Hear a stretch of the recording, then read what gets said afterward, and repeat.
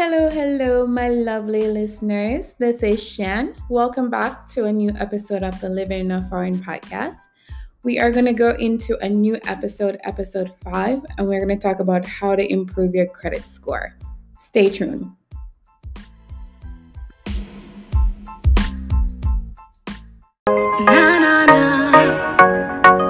When you live in a foreign, you feel know it no easy.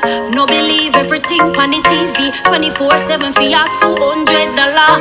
I know that crazy. Listen for every hustler when you push it for the kind. Work hard every day, just a hustle for your child. Box up if you know there'll never be a time you give up. All if the pressure make you want cry, that one do you think? So, yes, my lovely listeners, we're going to get into how to improve your credit score.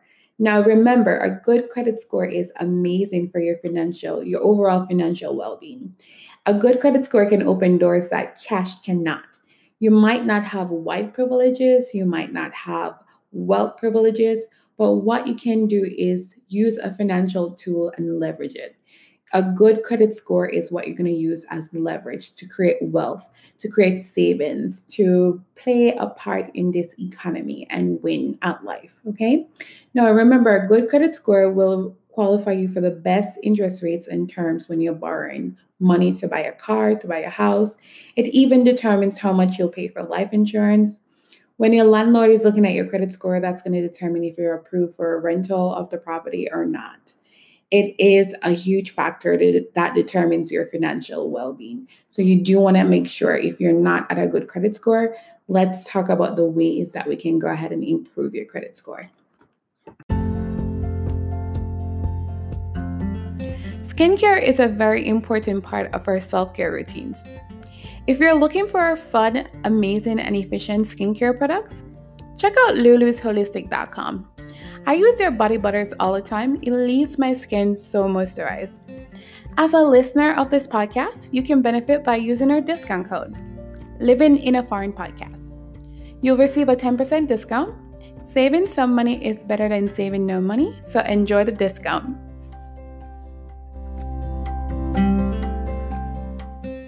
So the first place you need to start is actually knowing what your credit score is. And when I say your credit score, not your Vantage score, we're talking about your FICO credit score. So you need to actually go and find out from each one of the national credit bureaus what your credit score is. You need to know the actual score. So you're going to have 3 scores, one from TransUnion, one from Equifax, and one from Experian. Say, for example, if you went to Experian.com and requested your FICO credit score. Say you got 800 from Experian, you got an 850 from Equifax, and you got a 700 from TransUnion. Your true credit score is going to be the middle of the score. So your actual score of all 3 is going to be 800. And if you think about it from a logical aspect, if you were to add up all 3 credit scores and average them out, divided by 3, that average would be closer to your true credit score. So that is how you will determine your credit score. Now, the next thing that you need to do is pull your credit report. You need to go ahead and look at that list of overall credit accounts that you have. That's going to determine your credit score. Once you get a list, you want to go over that list, analyze it, see what's correct, see what's incorrect. And if you find anything that's incorrect, you want to go ahead and address that immediately. So you want to reach out to some type of credit expert or some type of credit services that can help you eliminate that incorrect information. And as soon as that is done, you're going to see your credit score going up and increasing.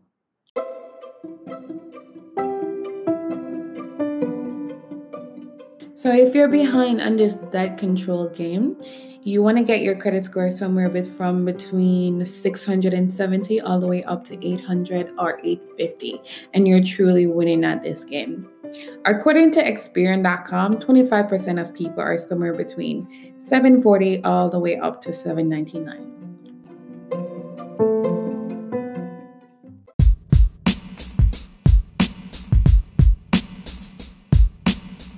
So after you figured out that, you have this credit score and you pulled your credit report and you're seeing the accounts that are incorrect, and you've taken the step to get rid of those. Your next thing is to analyze your financial habits or your financial behavior.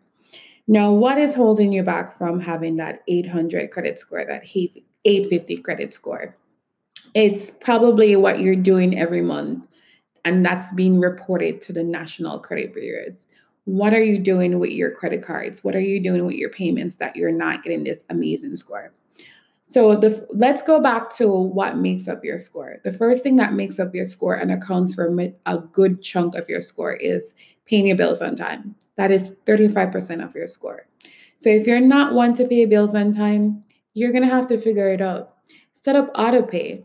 Set up a reminder. Set up something on your to-do list. Ask your spouse or your family member to remind you to pay the bill on time. Please. It is going to be so important. If you don't do all the other parts correctly, do this part correctly. You do have to pay your bills on time. They want to see, banks want to get their money. They're not waiting on you to get their money that they lent you. They want their money back. So if you have a loan or if you have credit that has been extended to you, you need to pay it back. You need to pay it back on time. It's simple. Just do it.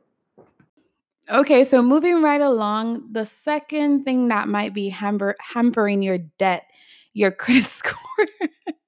Let's do that again, okay? Let's talk about your debt burden. This accounts for 30% of your overall credit score. The average person has some type of debt. Think about it.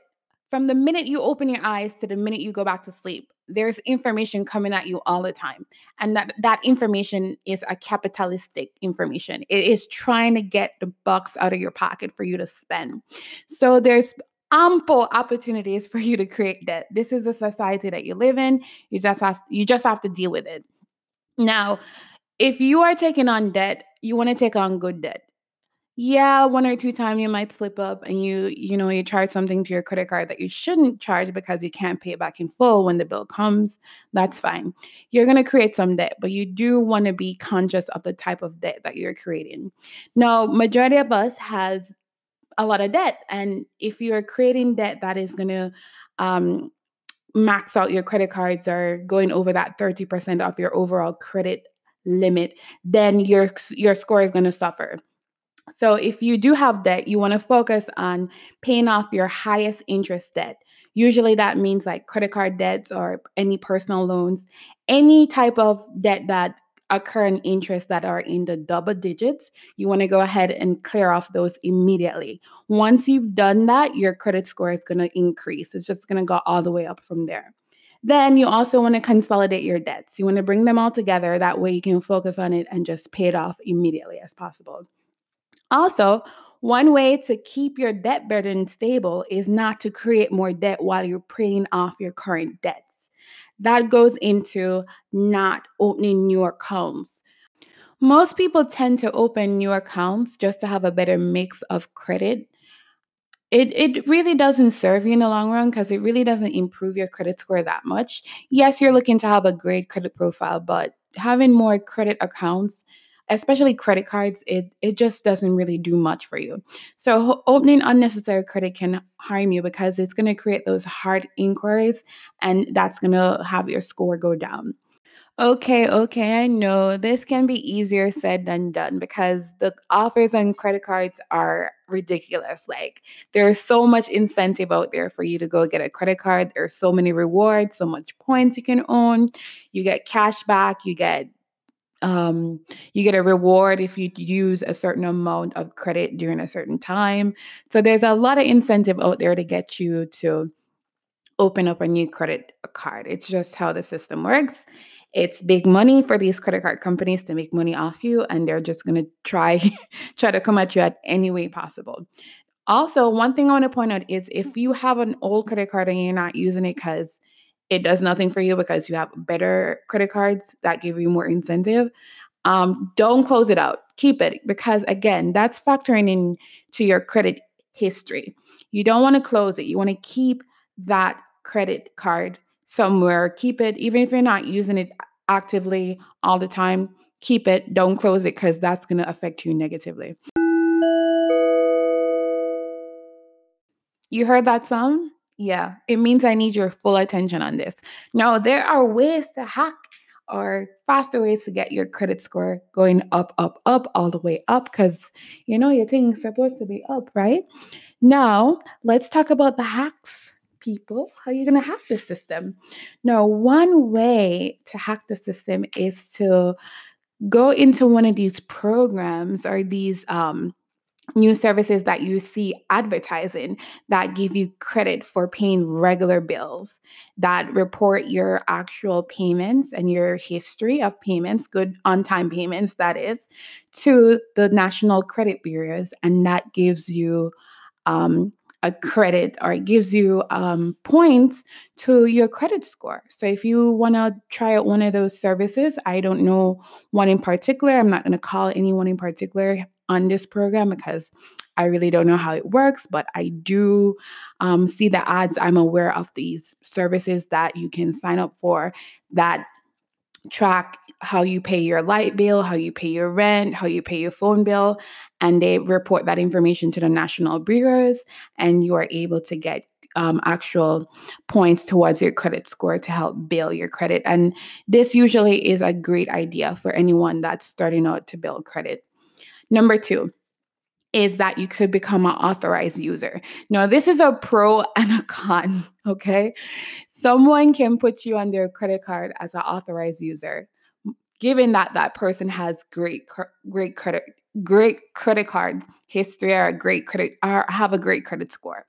Now that will work in your favor because that person is paying on time. They probably have low debt, and if given a period of time when you're you're an authorized credit card user on that person's profile, that's gonna really boost your credit score. Now, the con with this is that if that person is supposed to fall off on their credit score, it's going to tank your credit score. This happened to me, okay? I was an authorized user on a secured credit card, and that person was just like going crazy with their credit card. And I actually had to call the credit card company as an authorized user, and I was able to close that credit card. It's not advised that you close a credit card account. It just does not work in your favor. But luckily for me, it was a secured credit card, meaning there wasn't any debt. That person did not go over their limit because it's a secured credit card. You cannot go over your limit.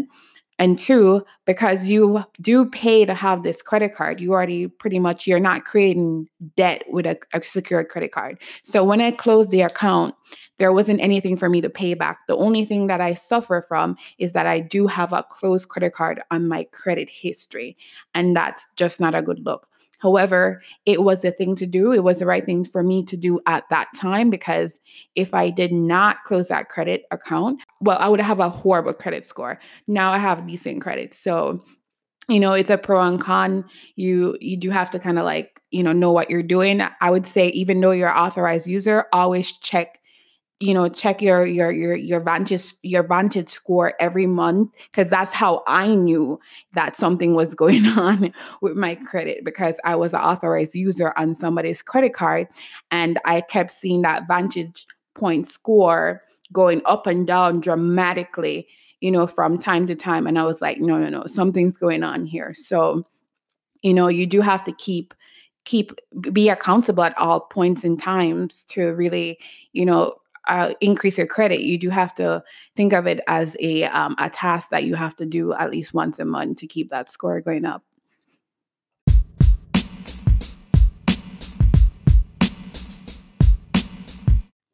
Last but not least, hack is to freeze your credit, especially if you're trying to control your debt and you're trying to pay off your debt and you're really focused on boosting that credit score as fast as possible. Go ahead and freeze your credit. That's going to prevent from anyone that you think might have access to your information to make any type of hard inquiries or any type of soft inquiries or open any type of credit accounts in your name. That's going to, prevention is better than cure. So freezing your credit, it might be something that's a good idea. It might be something that does not work for you, but it's definitely one tool that you have at your disposal to help you to boost that credit score. So, my final word on improving your credit score is to give yourself time. Your credit history, your credit payments, everything is being reported to the three national bureaus. So, it's going to take some time to correct all that inaccuracy on your credit report or your credit score if there are any. So, give yourself time. It's going to take a little while for all of that to clear up and your credit score to be boosted. So, certain things are going to stay on your credit for a long time. For example, if you have a bankruptcy, if you have a foreclosure, delinquent payments are going to stay on your credit for quite a while, and that's just how the game works. It usually goes away after a 7 year period. It can be longer depending on what you have, like 9 years for bankruptcy, I believe. Don't quote me on that, but you get the gist of the conversation here, right? Now, the thing is that you do have second chances. It only stays on your credit account for so long. Your credit score can eventually go up. And then I think one thing all of us should take into consideration is that your credit score is going to fluctuate. It's not going to stay the same. It's going to go up and it's going to go down. That's how it works. That's how life goes. You're going to have different things at different times going on throughout your life, and your credit score is going to reflect that. And that's absolutely okay.